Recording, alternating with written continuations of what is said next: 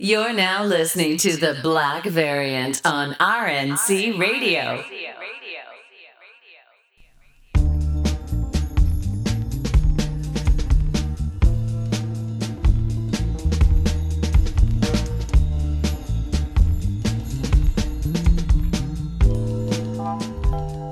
You know what I'm saying? Issue 26 of the Black Variant. You already know the Black Variant boys are back. You know, it's X, you know what I'm saying? The Exile, you know, the Renegade, the Ronin. You know, I might be on my next account this week. You never know. You never know. From the shadows. Yeah, I'm running the League of Shadows. Call me Exile Ghoul. You feel me? I'm the God, Van Rick, ladies and gentlemen. You know what I'm saying? SSID. Yes, double underscore int, right? Yep. Yo, I'm gonna have down pat like Hove on. One day, bro. We're gonna get it right. But this is a very, very special issue of the Black Variant. We are joined by the illustrious, the great Bryan Edward Hill, ladies and gentlemen. Yes, Bryan, sir. make some noise, my guy. Yo, what it do? Yes, we got the guy. We out here. I'm gonna edit my avatar. Hold on. I'm gonna upload my junk here while we talking. Yeah, how's everybody doing? Very good. Good, man. Glad to have you on. Yeah, I think this is the second time I've talked to you. We talked about this time last year too, so it's nice to hear you again, man. Oh, right on. Yeah, there you go. I'm gonna put this one up here, so people know, old school. Well, it's supposed to be like, I thought this was like a deep cut Rakim. There you go. That's old school Hill. The chopper Hill, right? With the heat poster and the toy shotgun. Yo, it's only right. It's only right. Been real since '95. Real. It's only right, Draco, man. I feel you. Okay. Yeah, I was real before black presidents. Yeah, that's a fact, man.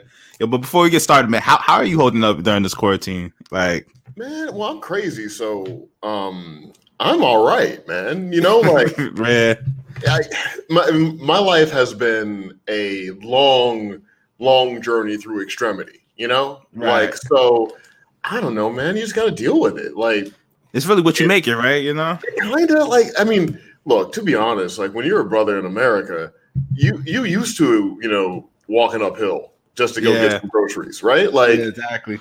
So you just got to factor it in. You know, it's just another thing to think about. But what I'm seeing is you have a lot of people who never really had to think about things like mortality. You know, who never really had to think about safety and all that. And so it's crushing them. But you know, I think when you're black in America, man, like I never can just go outside, just fancy free, right? Yeah, There's always part of my mind dedicated to making sure that I don't get killed, making sure that I'm not scaring this person, making sure I am scaring this person, right? Right. Exactly. You gotta press the button every once in a while. I feel you. Yeah, there's just so much, right? So I don't know, man. I've just kind of, you know, dealt with it and moved into the future the best way I can. Yeah, man. It's like I feel like as black people, we always like have wired a little differently when it comes to like facing adversity, man. You know, it's all about adjustments. So, man. I think so. I think you're just wired that way, right? Like, and I think a lot of the conflict that we get right now is you have people that were kind of living life on autopilot because they could. Right. They can afford now it. They can't. To. Right, and so it's like whoa, right? Big shock, you know, and like the threat of being treated like a minority in this country is enough to make some people really, really angry. yeah, as you can see. Yeah. It's like, no, don't treat us like that. Don't treat us like that. But yeah. I mean, look, it's, you know, to be honest, fellas, like I've done remarkably well this year. You know, I've had one of my better years just between comics and film and television, and so I'm grateful for that. And I try to help where I can, but I feel a little disconnected, you know, in a lot of ways because I'm grateful to have resources. You know, I can hold myself up and get the comforts I need and the rest of it. I think about a lot of people who are really, really hurting right now.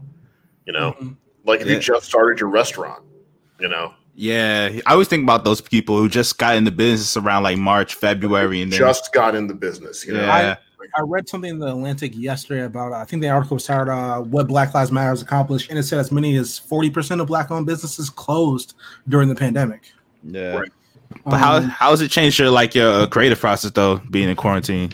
Like, I mean, Not too much. I mean, honestly, I probably took on more work than I would have taken on had I not been in quarantine, not been doing the distancing thing and staying home most of the time, right? Mm-hmm. Because I would have had more time spent in recreation and other things. But now, not really doing too much of that, so I have a lot of time to work. So I've taken on more projects than I normally would. I've been able to be a little introspective. I'm introspective by nature, anyway. Right. Right. I think a lot of writers just are, right? Because writing is the external process of thinking, right? And there was really no way to write without being thoughtful, right? So I think so for a writer, you're constantly living back through your memories. You're constantly thinking about your dreams. You're constantly thinking about possible futures, right? You're sort of, oftentimes you're not only rooted in the present, right? You're either in the past or you're in the future. But because that's the nature, I think, of being a writer as a life discipline. When you are left alone in a situation like this pandemic, I think you journey inward. And I have, through my work, been able to explore other parts of myself and figure myself out. And so, I've been able to kind of make some lemonade out of this shit. But, yeah, man. Absolutely. But I can't speak to the universal quality of that. I do understand that it is difficult for a lot of folks. Yeah. I also wanted to ask you though, before we get into comic stuff, because we can talk about that all day. I kind of want to just talk about like growing up in St. Louis. How is St. Louis, man? Like I always one of the places I always wanted to go to, but just never, found the time to. Okay, well, see, it's okay. Okay, so to answer this question honestly, right, I have to sort of look through the prism of memory, and if you were to ask me when I was in St. Louis, how was St. Louis? I would say fine, right? Like it was, I was in a working class suburb. We did not have a lot of money, and there were some really lean years. But most of my childhood and my adolescence, I was, in a relatively safe environment, right? And I was a scholarship kid to a fancy pants high school. I was probably the brokest kid there.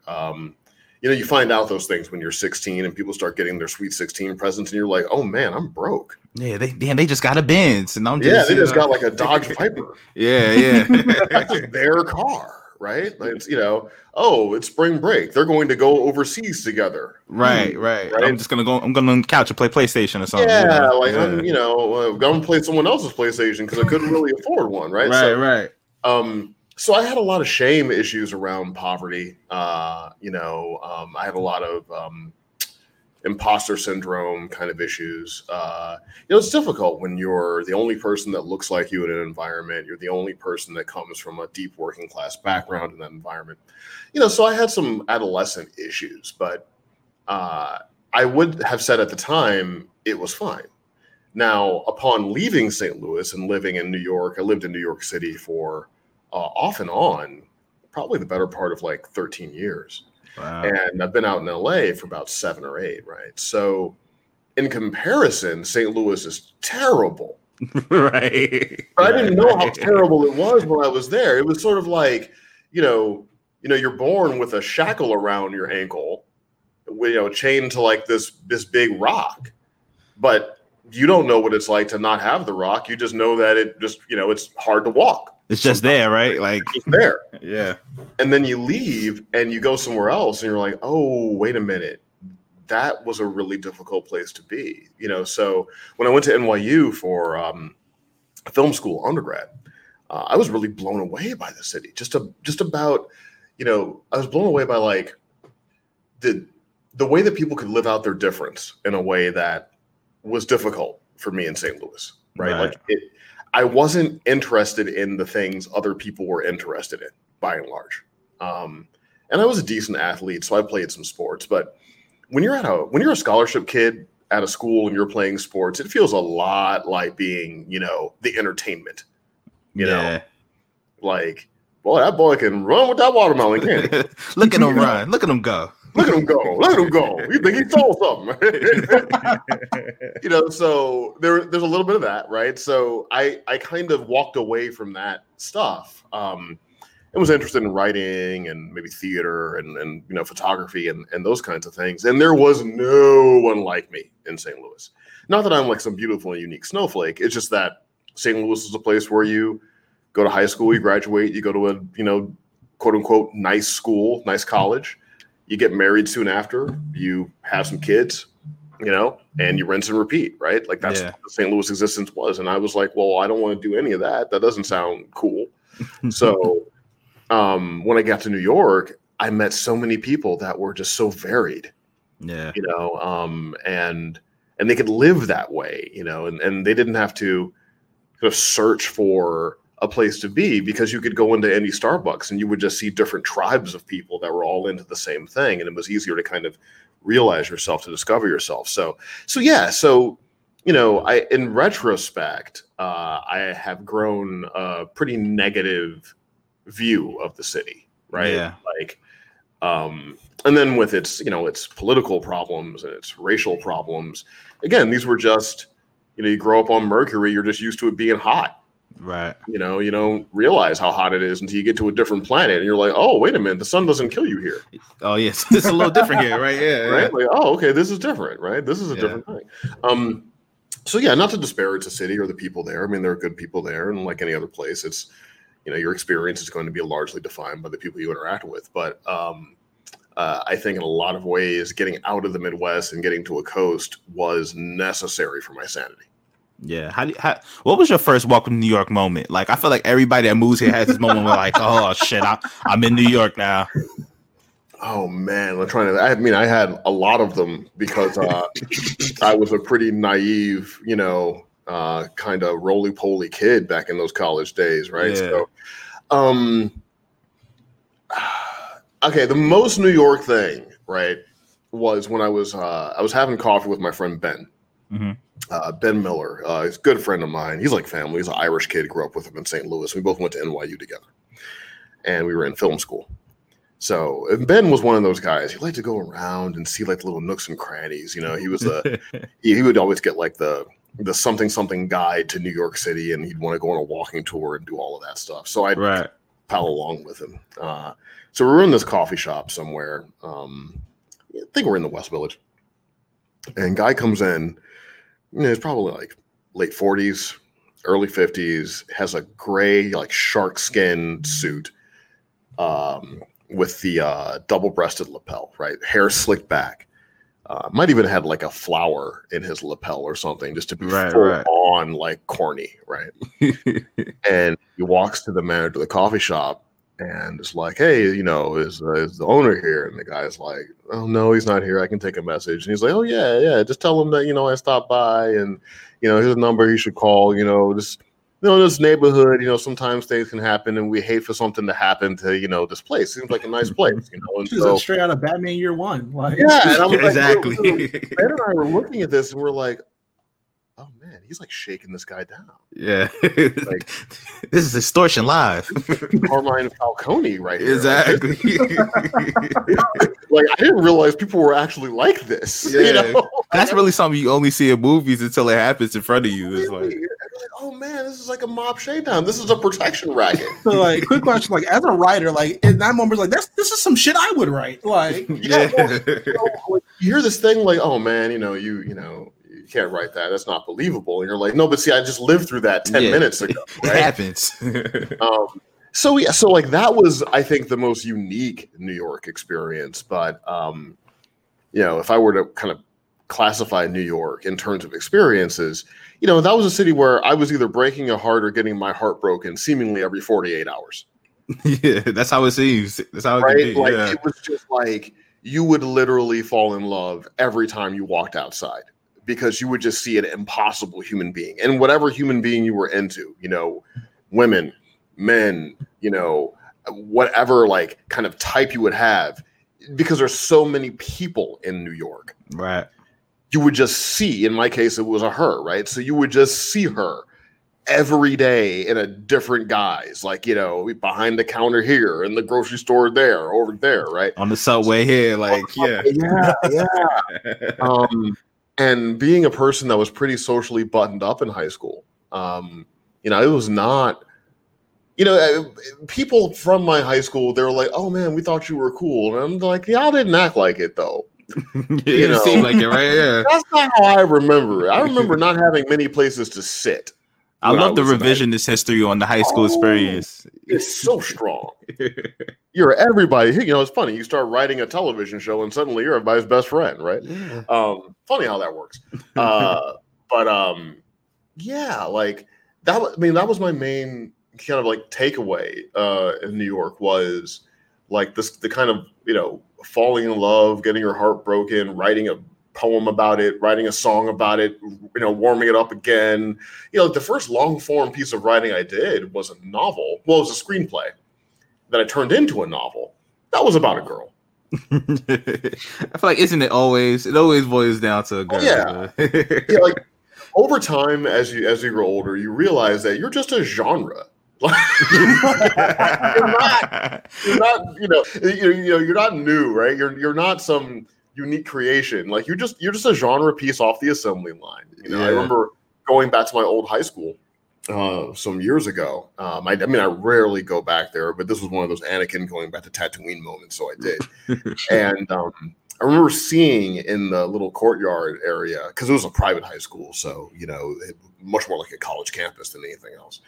And I remember seeing a group of kids that were just like me and my friends. Like, wow. I could literally see, oh, I'm that one. That's me. That's me over there. Yeah. That's so-and-so, and that's so-and-so. And I bet you that version of me has a crush on her, right?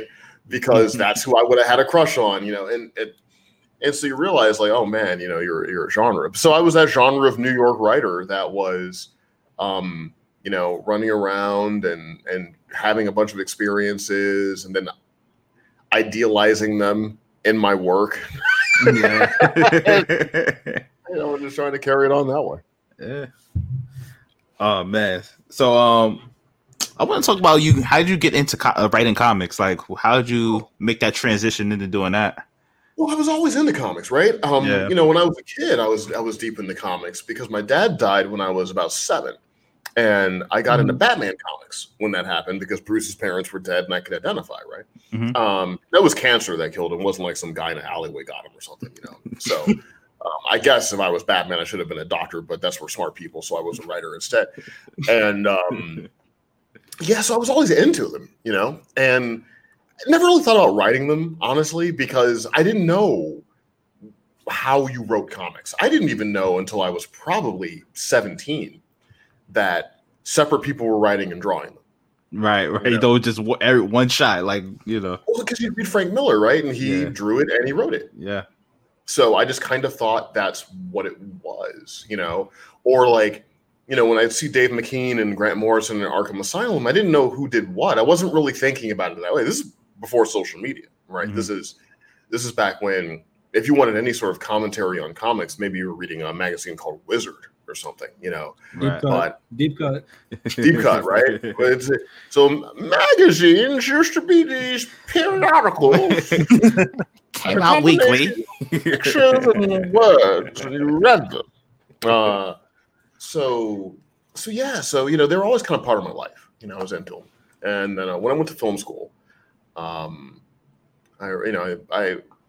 wanted to be a filmmaker, right? I was in love with like James Cameron's work, and I was discovering Michael Mann at the time, and a bunch of other things. And so that's kind of where my head was. But I would always think about maybe writing a comic book or trying to find a way into that world. And through a writer mentor friend of mine, I got quoted in a book by Chip Kidd about Batman toys that DC Comics published. It's called Batman Collected, and I don't even know if it's still in print, but I have a little quote on one of the first pages of that book. And that got me an invitation to DC Comics. So this is back when they had a New York office. And I went over there and fell in love with the whole thing. Still had no idea how you broke in. Right. So I didn't understand any of that side of the business until I graduated NYU. And I became good friends with an artist, a storyteller named Nelson Blake II. And Nelson and I have done a couple of projects together. We did a book called Romulus. And, we've done an issue of a DC thing here, like a Marvel thing there. Like we've worked together. And I've known him for a long time, going on 20 plus years, really. So Nelson being an artist and his friend Vincent, who was also an artist, and they both became good friends of mine, they introduced me to people like Afua Richardson, Christian Dabari, ultimately a guy named Walter McDaniel, who was a big artist in the 90s, who had a what they called a studio, which is really a collection of artists that were kind of living and working in the same space in Queens. And they needed a writer over there. So I became the writer, really the in-house writer. And that's where I was living for a while, kind of in that artist environment, in a studio environment. And then I met more comic book professionals. I met Joseph Village during that time period. Other people that were, well-versed in how these things worked.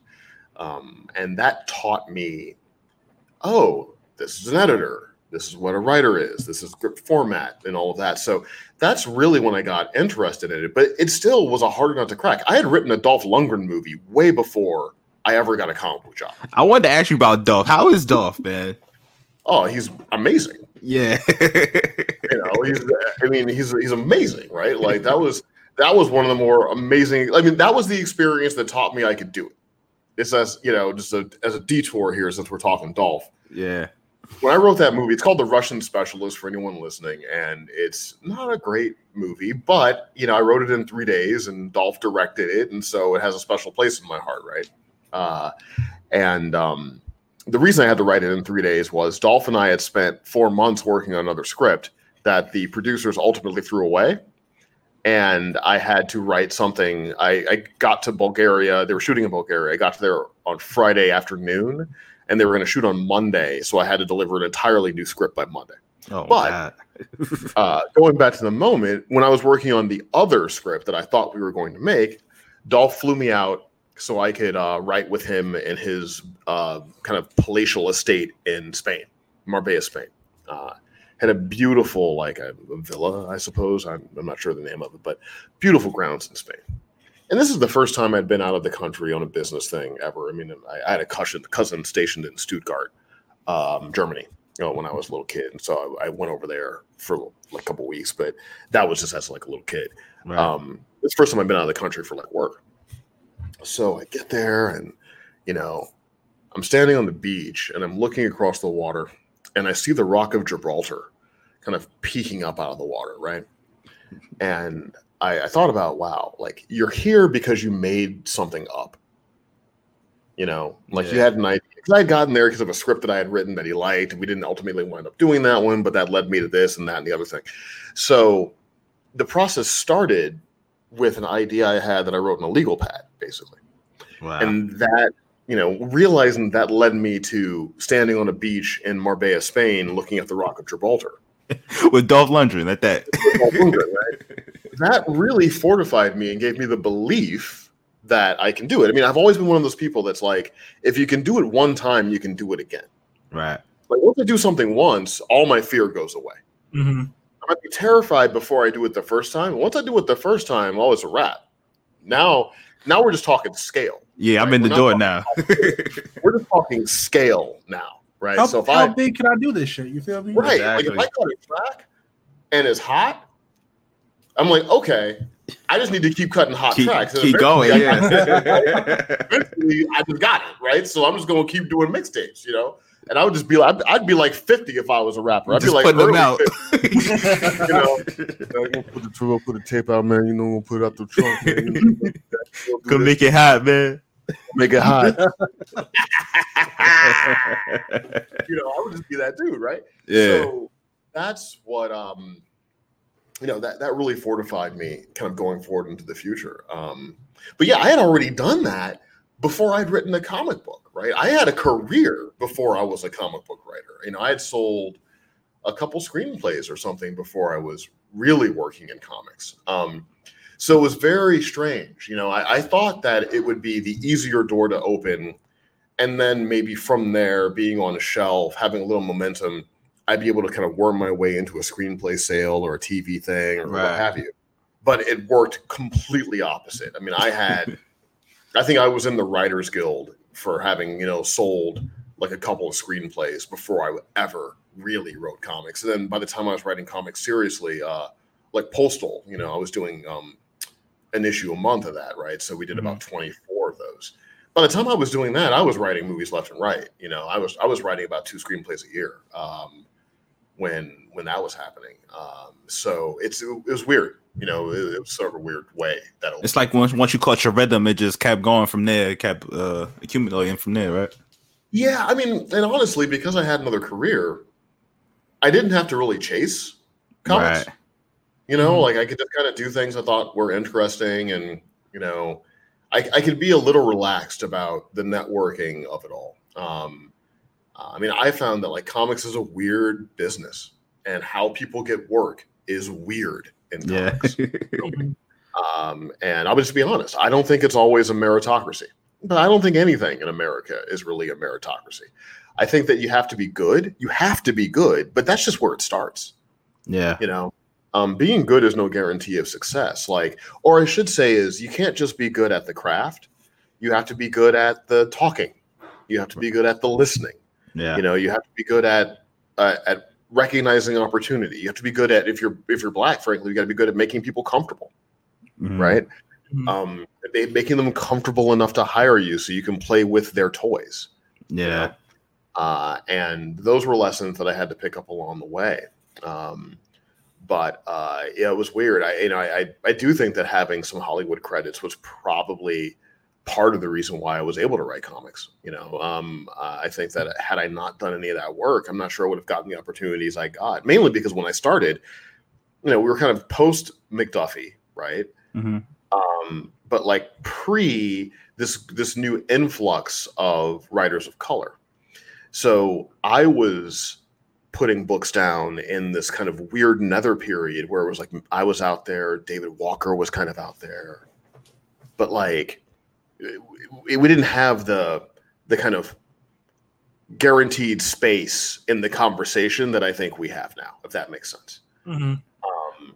So yeah, it was just sort of a strange time, but I really do think it was because, you could look me up on the IMDb or something and you'd be like, okay, well, he's done something. Right. I think he can read, so let's go. Let's give him a chance. Speaking of Dwayne McDuffie, how do you feel about Milestone coming back, man? Like X and I were really excited about that, hearing that at Fandom. How do you feel about that coming back? Well, I'm really happy for the people that are happy, honestly. Yeah. I know it means a lot to a lot of people, and there's always been just a weird question, like, why is this not happening? Yeah, like you have all these great things, like it should be happening. Especially, right? Like there's really space in the cultural conversation for this. So I'm most happy for people that are pleased about it and excited about it. As for the books themselves and the characters themselves, I am drifting a little away from superhero in my imagination. Because I've been doing it such a long time for me, and I'm doing it everywhere. Yeah. Right. Like I'm writing Titans. I'm on the 3rd season of that, and I'm also Batman and the Outsiders and this other thing and the other thing and the other thing. So I'm personally a little like, ooh, I need to write like a sexy drama or something. Just to change the palette a little bit, right? Man, I'm eating shrimp every day, right? So, I might need a tenderloin or something for dinner, cream spinach, just to keep it different, right? Yeah. So I, content wise, I'm not personally chomping at the bit for more of that experience, but I am very glad that it is coming back, and I hope that it becomes a vehicle to break a lot of new names, to give people the foundation they need to do the work I know that a lot of people out there can do. Yeah. I just got to talk about this before anything.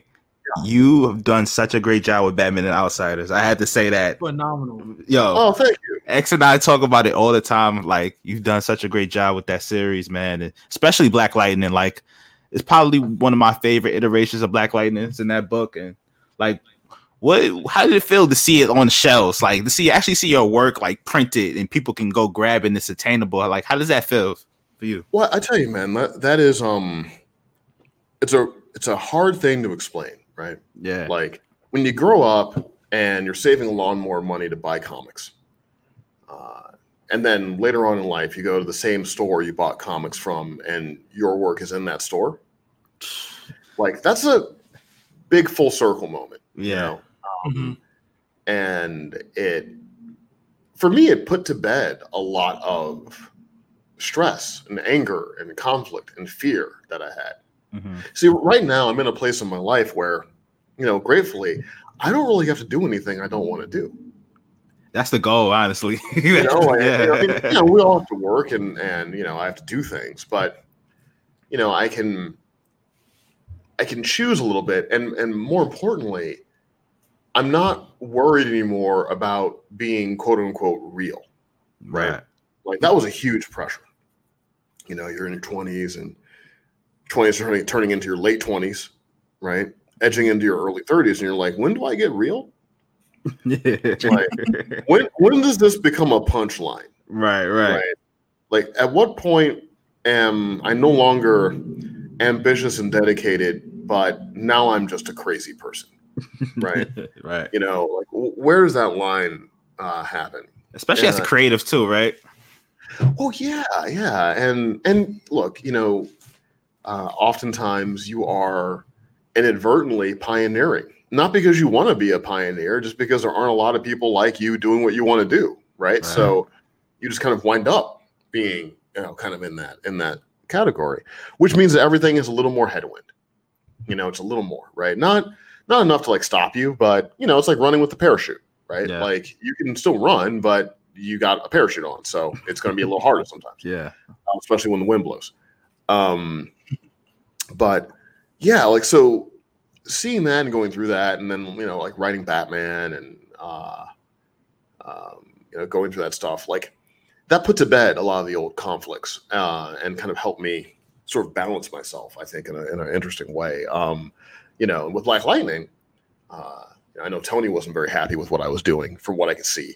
But I tried to honor like what Tony did with the character, and also like kind of update him too. I mean, look, he was created a long time ago, and literally everything was different. Like if any of us were to journey into 70s America, it would look like America, but just that, right? Yeah. Like, it's even hard to imagine culture back then, really, in the context of what we know now.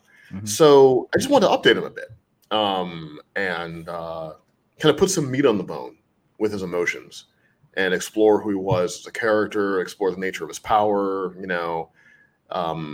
just kind of take the kind of inner journey with him that a lot of characters just haven't gotten in comics. Like Batman has all the literary stuff, right? He's like the Hamlet of comics. Every actor wants to play him, every writer has a Batman story they want to tell, but with Black Lightning, he hasn't really had that kind of journey. So, yeah, I was happy to be able to contribute some experience to it, and really all those characters, and try to do something a little different, than what an outsider's experience would normally be, and certainly not something that felt like, oh, we're just going to cash this in because there's a television show we can put Batman in it. I want to do a little more. So. I know you say you've been kind of like leery on the superhero thing, but is there anybody else that you would want to write? Like, give an opportunity. When I say that, it's more like I don't know about monthlies, right? It's a lot, with my schedule, right? Like miniseries are always interesting to me because that sort of speaks to my life as a screenwriter, right? Finite story, right? So a little bit easier for me to manage. Look, I like Superman. And I wouldn't mind trying my hand at that. I don't know if John Constantine is a superhero, but I have a couple of those stories in me somewhere. Characters like the Spectre. I would like to see that, honestly. I mean, Constantine's certainly an asshole, so like there's always a lot of him to explore. You know what I'm saying? Yeah. I find that kind of fascinating. On the Marvel side, a Hulk is always a character that I've gravitated towards. I had a little stint inside of the X-Men. Kind of satisfied what I wanted to get out of that. Doctor Strange is probably a character that I could do something with. So it's like, if a character is complex, and has that right combination of cool aesthetics and interesting ideas, and room, right? You want room to explore, right? Like, to be honest, I don't know how much more Batman I have in me at the moment, because whenever I'm writing Batman, I always feel like I'm, writing after like 7 or 8 amazing storytellers who've done seminal work, right? And you're, where do I even? I mean, how many ways can I write "I am vengeance"? Yeah. And have it, right? Like this. So you sort of. I always have this voice in my head, like, well, Frank did that better. Scott did that better. Tom definitely did that better, right? So it's hard, man. It's really hard to find like a new thing to do, right? But like Katana, I love writing Katana because she's all ceiling, right? There's no, there isn't like a here are the 4 issues of Katana that everyone should reference if they wanted to make anything, Yeah. So like that doesn't exist. Cassandra Cain, I love a lot. I'd love to be able to really explore Duke Thomas in a self-contained, so I think most of the Outsiders characters, those are the ones I would answer with because I've been living with them, but I've been living with them in like the Fast and Furious version of it. Right. It's not about superheroes; it's about family. About family, man. So it's a lot of like one person says a thing, they say a thing, they say a thing, splash page, right? So like you don't get the deep dive, like if I could do a 6-issue miniseries of just Jefferson and Tatsu, then I would totally do that. Right. Because I feel like they would have the space. If I could do the same thing with Cassandra Cain and Duke, or Lady Shiva and Katana teaming up to do a thing like so those are the kind of opportunities I'm looking for, and you'll probably see like drips and drabs of stuff like that coming out of me, but I wouldn't expect to see me sign on for a monthly book in the near future. Right. How is the write on Titans, man? X and I are big fans of the show, man, and can't wait for season 3, to be honest with you, man, especially after some of the news that's coming out. So how is it writing on the show, man? It's a weird thing, man. Like, in my 3rd season, when I started on Titans, it was the 2nd TV job I had. I did a season of Ash versus Evil Dead for Stars before I wound up going to Titans. And so it's, in college terms, this is like my junior year of college. Yeah. Right? Now, if you add in Evil Dead, this is my senior year of college. Right? Yeah. So if you think about it in those terms, think about how different you were from being a freshman to being a senior. Oh, man. Complete 180. Complete 180. Right? Yeah. So that's kind of where I am, like, I look at like season 1 and just think about the thoughts I used to have, just like the way I would approach things, right? And just like I'm totally different than that now. Right. I mean, not totally different, but you're evolved human from that time. So that's a space that Titans takes up for me. It's like an evolutionary space. Like Titans took me through 2 different apartments. Yeah. From the starting one to the nice one. The intro to the so it's a couple albums, you know what I mean? Like it starts off with like Reasonable Doubt, and I'm not at the Black album yet. Like Blueprint. I definitely on some Blueprint right now. Yeah. Definitely on some Blueprint Volume 1 right now. Yeah. So it's hard to separate your experience with the show from your experience with life in that period, right? Right.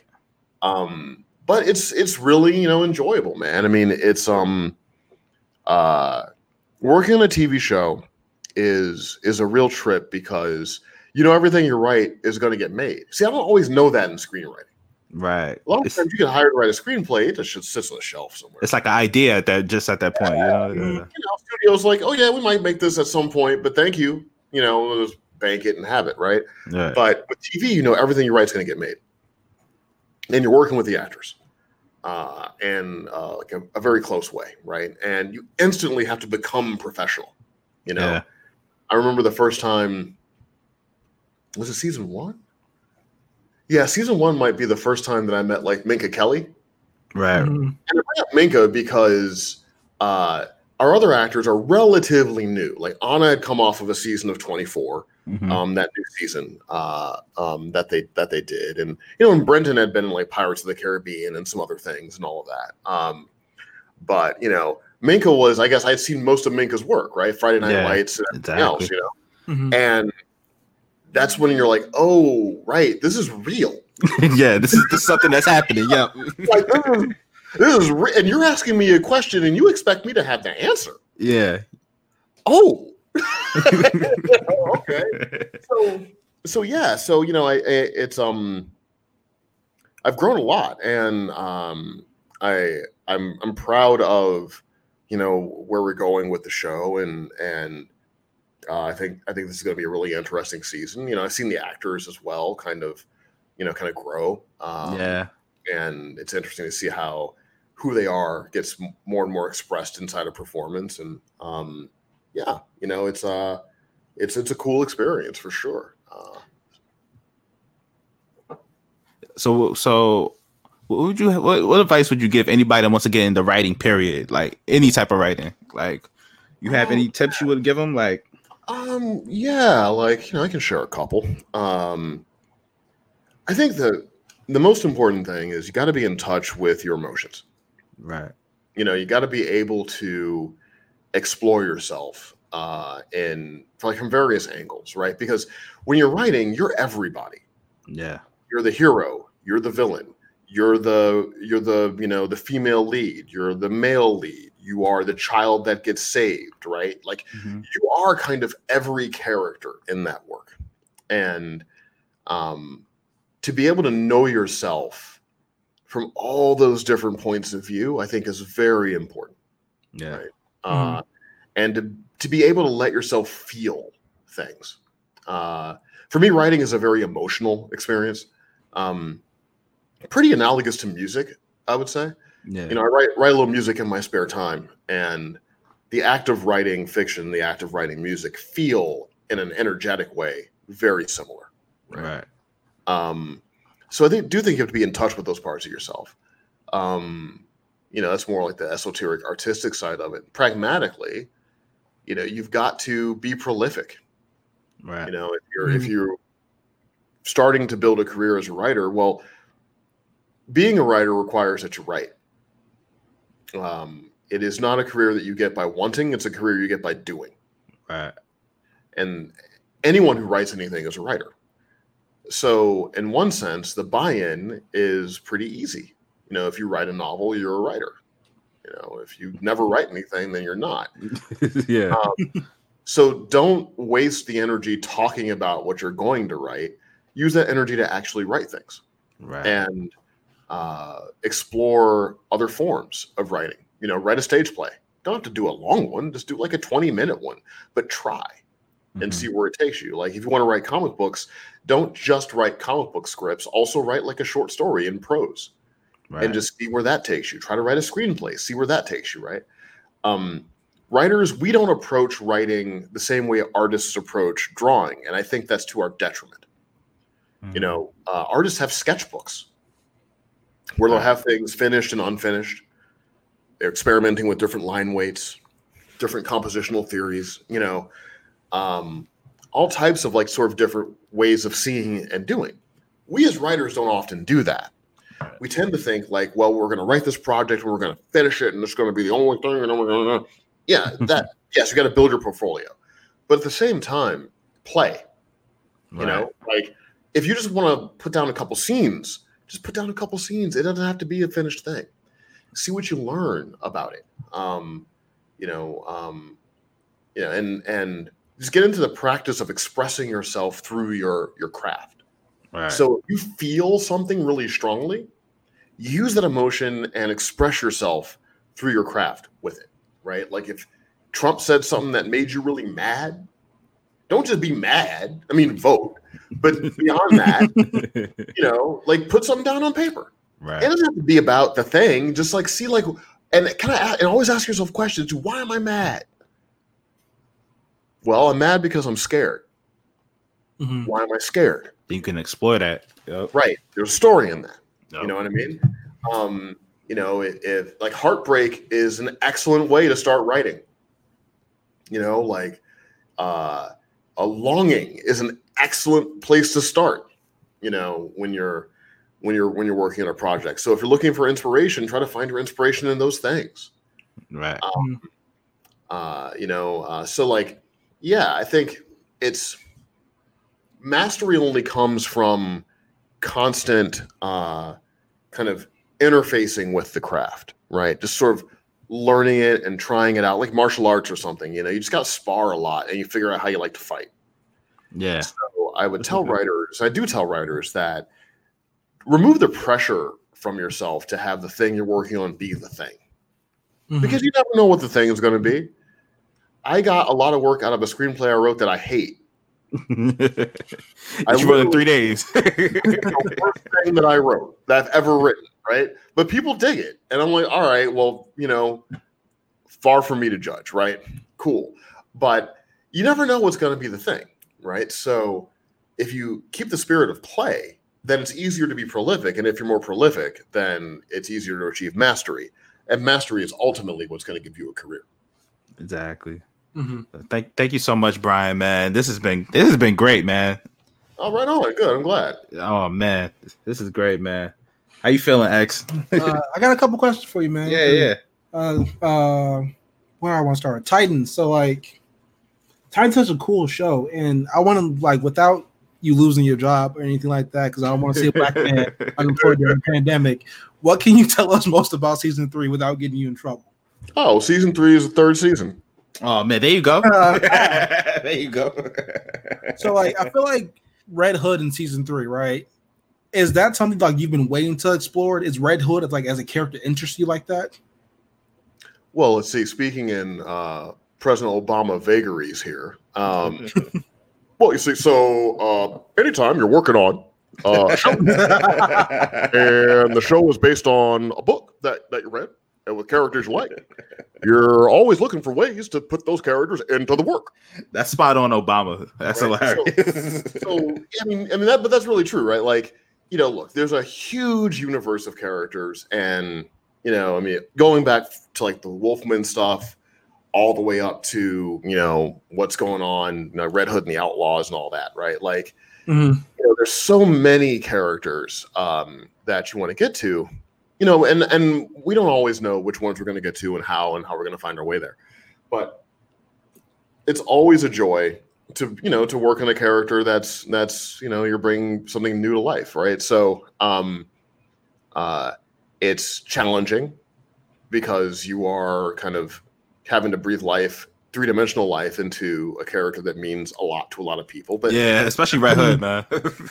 It's been the challenge on kind of all the characters, and so I can tell you I'm a huge fan of Kern Walters, the young actor that plays Jason Todd, has played Jason Todd in season 1 and 2 of Titans. He's great, man. And he's such a workhorse, man. I mean, the kid just likes to work. He's very, very serious about his craft. Everyone really is. I mean, Brenton is. Everyone is, right? So, that makes it easier, And at this point, honestly, I think more about wanting to give the actors who have become my friends now the best work that I can give them, right? Mm-hmm. And that's really what I think about when I'm working on Titans. Is I think about the human beings that have to bring this to life. Mainly because I grew up on the comics and I write comics, so that stuff is always fluent with me. Right. Mm-hmm. I mean, like if Matt Reeves were to call me today and be like, Bryan, I need a sequel to the Batman, I'd have one for him in like 24 hours. I haven't seen the script to the Batman. I don't know anything about it, just the trailer that we all knew. And a friend of mine called me and they're like, what do you think? And I'm like, well, I think the story is probably this, and then that, and that, and that, the other thing, and that's the other thing. Right. And they're familiar with the production, and they were like, how did you get that all right? Just, I'm like Neo with this, man. It's just ones and zeros, man. Like you see a woman in a red dress, I just see numbers. Exactly. So the comic book aspects of it aren't the challenging thing. The main thing is like, okay, how can I, through the vision of our showrunner Greg Walker, bridge this character to the human being that's going to play them in a way that's going to be fun for them to do, challenging for them to do, fun to watch, right. Challenging to watch, So those are the things that you really think about more most of the time. Right. Batman the Outsiders. Issue 16. Listen. Yeah. Listen, Jefferson Pierce facing off Ra's al Ghul. Ra's al Ghul says, "I'm going to end everything you will ever love." Right? Mm-hmm. And Jefferson Pierce looks in this man in the face and says, "I believe you." Mm-hmm. What went into that moment? I need to know. Oh, well, like obviously it's a Dark Knight Returns, you know what I'm saying, moment right there. But I want to know what went into that to give that to Jefferson, you know? Well, I mean, it was always the goal of mine to push Jefferson more into closer to the Trinity, right? Mm-hmm. Right. Because he's a character that has elemental power. You know, we're talking about electromagnetic power, right? Mm-hmm. Like, especially now with the kind of metahuman aspects of him that are different than kind of his initial sort of creation with the where it was more technology they did it now. There's who knows what the limit of that power is, you know? Mm-hmm. So it always seemed like he should be a character that's standing next to Green Lantern and Clark and Diana, right? You know? Because he is that powerful, right? But in order, I think, to do that, he needs to be on the radar of more powerful villains. Mm-hmm. And so the moment I knew I wanted to use Ra's al Ghul, I wanted to make it clear to Jefferson and the reader that once you dance with Ra's al Ghul, the music never stops. Right? Like, you're in this now, and you now get his attention, you know? And there's a cost to that, right? And that's kind of what Bruce does when he brings people into his world. Is you're also going to get seen by his enemies, and they're going to have completely unique relationships, right? Than they do to Bruce. So that moment in issue 16 is really Ra's al Ghul saying, "We're gonna put Batman aside for a second, and let's talk about you and me." Let's get into it, right? I want to make sure you're clear that by getting in my way, you now become something I have to deal with. Yeah. And like, are you clear? And Jefferson's like, yeah, I kind of got that from the beginning. You know? So it's like essentially he's like, let's get into some gangster shit, and like, and Jet Black Lightning's like, all right, bet, and like blast him off the building. Yeah, I mean, that to me, that's like the end of the beginning, right? But it's just the beginning, right? Like, and you know, I don't know where they want to take Black Lightning or Ra's al Ghul from this point on, but I certainly think that if you were to go to, like, I don't know if they still have the Who's Who or whatever, but if you go to the Who's Who of Black Lightning, known antagonist Ra's al Ghul. Ra's al Ghul, yeah. Right? Like, and so I would anticipate at some point in the future, Black Lightning is going to have a Ra's al Ghul problem that has nothing to do with Batman. Right. Ra's just has a little more time on his hands. I'm fresh from the Lazarus pit. Oh, that's right. School teacher. Yep. Ray should find a way, man. So that was really one of the goals I wanted, I had in mind for Outsiders was to bridge Jefferson to characters that are outside of his normal sphere, right? So like Lady Shiva, for instance, you know, the idea that now he knows Lady Shiva. What does that turn into? I don't know. But Lady Shiva seems to be a person that will kind of show up in your apartment when she wants to and have a request, right? Yeah. So he's in that world now, you know. Now he has his friendship with Katana. You know, it's a friendship that has subtext, I think, right? And neither one of them really knows what to do with that subtext. But I think it's interesting. And so that was really about that. Like, for me, it was never going to be about, oh, we're going to have 8 pages of Ra's al Ghul, a superpowered Ra's al Ghul fighting Black Lightning. No, it didn't seem like that was where that wanted to go. It was almost more of like a Western, you know. You know, it's like the interesting thing is everything that happens until the guns are drawn, and then once the guns are drawn, you just want a couple like cow cow cow. Yeah, you want to see a fly. You want to see some fire. You know? Yeah. Put it back and get it back into the holster, right? So that was more of what I thought those two characters deserved. And I mean, and honestly, I wanted to engage some of the stuff that Tony was saying, but I wanted to engage through Ra's al Ghul, you know. I know Tony had some issues about him being a support character and all of this, and I didn't pay a lot of attention to it, but I paid enough attention to it to kind of know where he was coming from and kind of understand the nature of those ideas. So I was like, okay, well, that's interesting to give Ra's al Ghul a version of that argument, and to have Black Lightning assert why he doesn't see it that way, and if he doesn't see it that way, it probably isn't that way, right?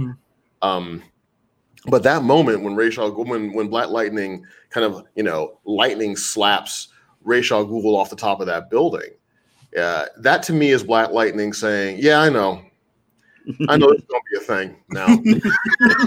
made a new enemy, man. I know. Go ahead. It's like that old press conference from like a lot of years ago when some guy was just like, look, just bring your stuff. He's just like, listen, look, you're going to do what you're going to do, man. I'm going to do what I'm going to do. You're going to do what you're going to do. Let's see what happens. Let's see what happens, yep. You touched on Tony Isabella a couple of times. I wanted to know because as he's the creator of this character you're currently working on, so obviously his opinion holds some weight, right? How much should his outpouring influence or affect your run with Black Lightning? Is that a constant voice in the back of your head? Man, this Tony Isabella, man, don't like what I do. You know what I'm saying? How does that get to you? No, listen, I grew up during the era of 90s hip hop, right? So if someone isn't on the corner saying you're whack, then you're not rapping. Right. You ain't doing it right. If you don't have a hater, you ain't rapping. If everyone is like, "Oh man, he's hot," I'm like, he's garbage. I want to talk to haters, right? Right. You're not really Jay-Z until Ether comes out. Then you Jay-Z, right? Ether makes you Jay-Z, right? So part of it, you just kind of, I don't really engage it. I only really pay attention to things when people who are readers of mine will tell me hey man, have you seen this? Have you seen that? And then I feel like, oh, let me look at it so I'm not ignorant to what's being said. Mm-hmm. And with Tony, honestly, my main thing was Tony had used some choice words that in the culture we have, taken out of context, could create real problems for him. Right? Mm-hmm. And so I wanted to jump in that and be like, okay, because I saw some stuff headed that direction, right? And some of it seemed like people that were fans of mine or they talked to me online or something like that. And they were sort of putting me up against him and then using some of the words he said to say well, Tony might be like this or he might be like that. So I really interjected to kind of calm all that down, right? Because that's not, we're not going to do that, right? Tony's a good guy. He's a good guy. I don't know him at all, really. But from everyone I know we have mutual friends, right? And they say he's a solid guy. So at first, I just want to get in there and be like, we're not going to call Tony Isabella a racist. How about that? Let's get away from that, right? I know he's using, inflammatory words, but let's not just throw labels around. And that's really why I first engaged it. And then I sort of looked at some of the commentary and saw a little bit of it. But I didn't really keep it too much in mind because you can't, there's always going to be somebody mad at you because of something you did. Mm-hmm. But if you start letting that live in your head, then it's going to get in the way of the work, which is going to make the experience for the people that are reading the book worse, right? Mm-hmm. Yeah. So now if I see something in anything, I'm like, oh, that's an interesting idea to explore. So when he was talking about, kind of Jefferson and him being subservient to Bruce and all of that, I was like, ooh, let me shine a light on that. And he wasn't the only person that had been saying something like that, So I'm like, well, let me table it, but let me table it through my prism, and really engage it. Not to have a conversation with the criticism, but to engage the criticism in the fiction in a way that I thought made the story better, right? Mm-hmm. So that's really how I look at things. I've never had anything against Tony. I've barely spoken to him, right? So I can't say he's a friend of mine, but I have a lot of respect for him and his work. And without his work, I wouldn't have been writing Batman and the Outsiders because there'd be no Outsiders to write, right? So it's all love from my end. But in general, I just don't. You just can't let that stuff seep into you. eventually you got to get into the booth, you got to hop on the mic, and you can't think about that person who thinks you're whack. Like you guys just spit. Right? Yeah. What can you do? You can't like dwell on it, like. I mean, you can if you like M, right? Yeah. And that's another way you can go is you can just aim war at somebody, and then I'm gonna name a character Tony, and then I'm gonna have Black Lightning set him on fire, and I'm that's you, Right. You could be like that, but. I don't know, man. I think I'm out of my Eminem phase, Right. So, when it's in the money, no, now we're not gonna go in there and throw bars like that at people. Right. So yeah, and that's. I mean, I don't really. I don't. To be honest, I've never really engaged the totality of what he's been saying. But. Ultimately, I think I served the character well, and I think I left him in a better place than I found him. And that's kind of the job, right? Yeah. And then, if I'm the next guy that works on him, or there's another guy that works on him, or another lady that works on him, or what have you, then hopefully, she leaves the place better than she found it, right? I mean, that's kind of the job of writing comic book characters you don't own. Is like, play with them, see what you can add to them, and hopefully you make it easier for the next person to be able to add on to what you did. That's all you can really do, ultimately. The last question I got is about Dwayne McDuffie, the legend of Dwayne McDuffie. So I gotta preface the statement by saying, around the time of his passing, like last year, like the anniversary of his death last year, Gail Simone had this whole tweet thread about him. And the tweet thread, she was talking about how, despite how legendary he was, and we didn't regard him as a legend after he died. Like, we were talking about how great Dwayne McDuffie was with years before he passed, And she was talking about how, despite how talented he was and how many times he had proved it over, she had seen less credible and less journeyed writers get opportunities over him time and time again. Dwayne McDuffie only got a Justice League book, I want to say, around Final Crisis, if I'm not mistaken. She had seen characters like herself and others get the book way before, earlier in their careers than he did. Can you say his experience is kind of comparable to yours? Do you also feel sometimes damn, why I'm putting out the greatest shit possible here? Why am I not in the spot? You know what I'm saying? Okay, so we're in the real talk section of the podcast. Yeah. Okay. So, to engage kind of all that, look, just unequivocally, if you are and I can only speak to kind of being a black male writer, right? Mm-hmm. I'm not a black female writer. I'm not an Asian American writer. I can only speak to my experience, but I will say that black men are generally perceived as having less intelligence. Writing is generally perceived as an intellectual pursuit. So, as a black writer, you are going to have to work harder to get your mind taken seriously. Mm-hmm. Yeah. That's a fact, right? It's we're not given that kind of automatic benefit of the doubt, right?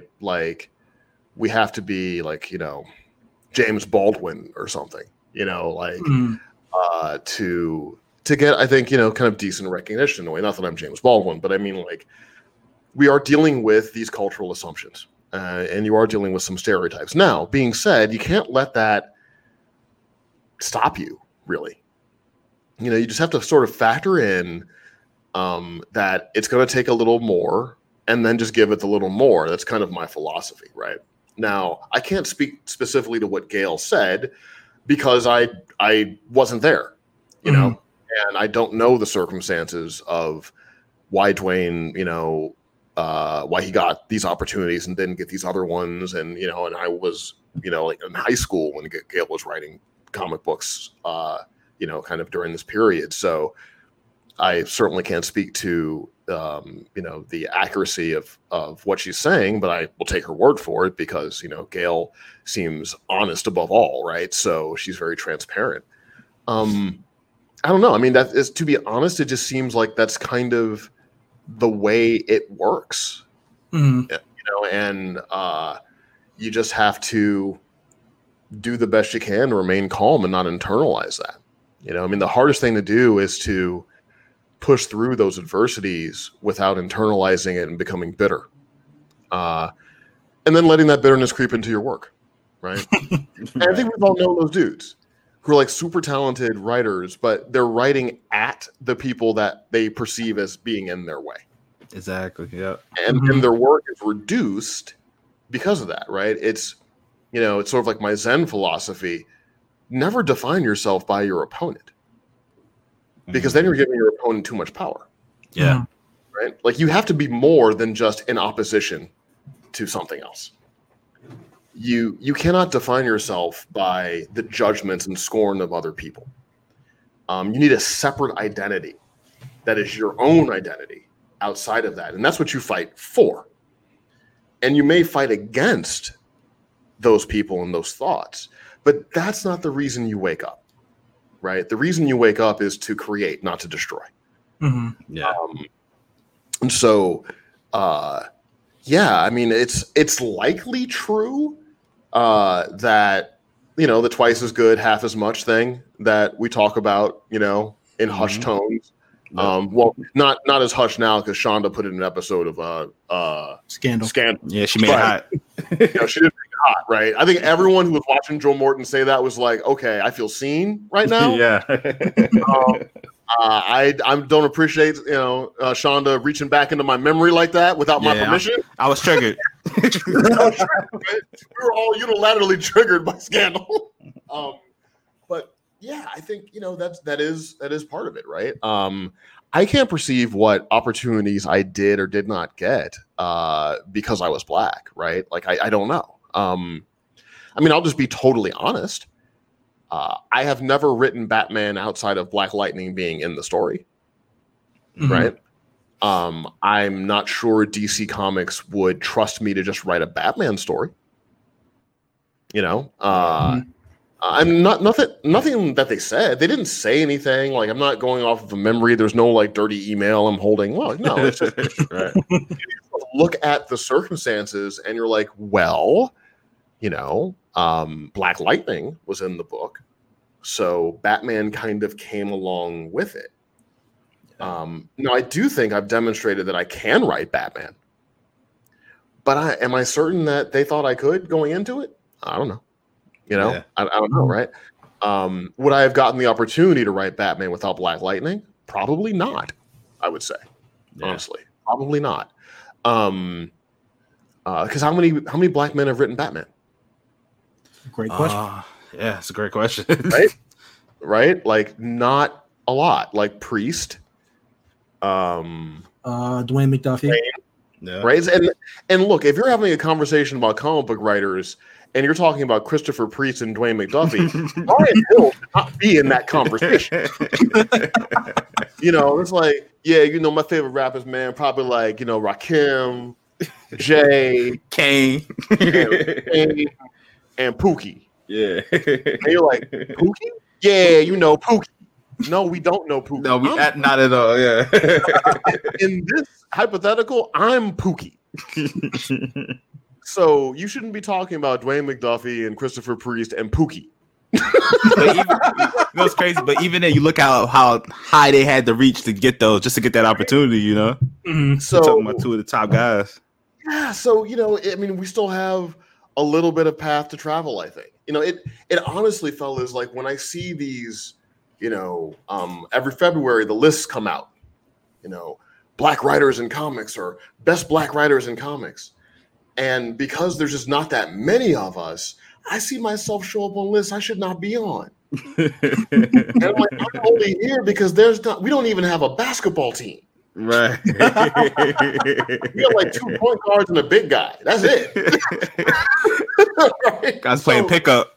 Playing pickup, you know what I mean? 2 point guards and 3 big men. Hey, big man. That's it, right? So I do think that there's a lot of ground to cover there, you know, and I mean, I can imagine back then in the time that Gail was speaking in that tweet thread, yeah, it was, you know, it was probably tricky. I mean, one of the things that, and you know, now I'm just being extra real now, but when you're a black writer, one of the things that people won't assume is that you can write outside of the Black experience. Yeah. Which is really funny because most of what we ingest is, at least traditionally, was pretty white stuff. Yeah. Like, most brothers who want to write sitcoms can write an episode of Friends. They may not want to watch Friends, but they can write one. Yeah. That was it. That's what we had. We had Cheers. We had Friends. Like that was what, So it's not a mystery to us how to do, that kind of stuff, right? So, but I think because we are often a mystery to non-Black people that might be in hiring positions, that might seemingly be like a mutual thing, like, oh, well, I don't know. Can they write Green Lantern? I mean, Hal Jordan, can they write Barry Allen? And I think it's just this idea that we just don't have the same wide range of interests. Now, I do think that the social media generation has helped greatly in revealing that there's a lot of diversity of thought in our community. Right. We are interested in different things. And, like when I was working on Michael Cray, and I have a version of John Constantine in that book I was doing with Steve Harris. Fire book, by the way. Y'all should go check that out. It's on DC Universe. Continue. Yeah. Sorry. Oh yeah, it's like a 12-issue maxi series. But I was really happy to be able to write Constantine because it's just the kind of thing that, like, you might not look at me and assume that I'd be interested in doing that. I've done him in a short story, and I was proud of that work because it was outside of the sphere of assumption, right? Mm-hmm. So, this is a long-winded way to say that I'm not sure if it's the hard racism of don't sit at my counter, darky, this isn't your water fountain racism. Right. As much as it is the headwind of cultural perception, right? Mm-hmm. And the feeling like, oh, well, when it's February and we want to do an issue-laden Superman book, we'll get a Black writer. Right. But if you just want to tell a story about Superman and Lex Luthor, right, disconnected from the American racial diaspora, like, are you, is there might just be like are you interested in this? We don't know. Can you do this? We don't know, right? So, right. So I think it's a combination of we always have to fight to get our intelligence recognized. We are not assumed to be thoughtful. That's just a fact. Yeah, in America. Flat out. Combined with a lot of hiring in entertainment is based on precedent. And if you don't have a precedent that makes you safe, then you are a risky choice to hire. Yeah. Right? Mm-hmm. And so that keeps a lot of opportunities away from people. Because it's easy to point to, oh, so-and-so did it, and you're like so-and-so. Well, there's a lot of so-and-sos that look like Scott and Tom. Yeah. Mm-hmm. Right? Not a lot of so-and-sos that look like Bryan Hill. And I'm not even, high on the radar of things, right? Like, like you're only now getting people like David Walker, in this sort of iteration of it since, like, Dwayne passed and all that. So we just don't have a lot of precedent. And I think a lot of it has to do with people wanting to, be risk averse and avoiding the unknown, right? So that's why I tell writers of color, creators of color, artists of color, that the best way you can facilitate your career specifically is by creating a lot of things and sharing them. Mm-hmm. Right? Don't wait for a boardroom to approve you being able to work on a thing. You're going to have to do it a little bit.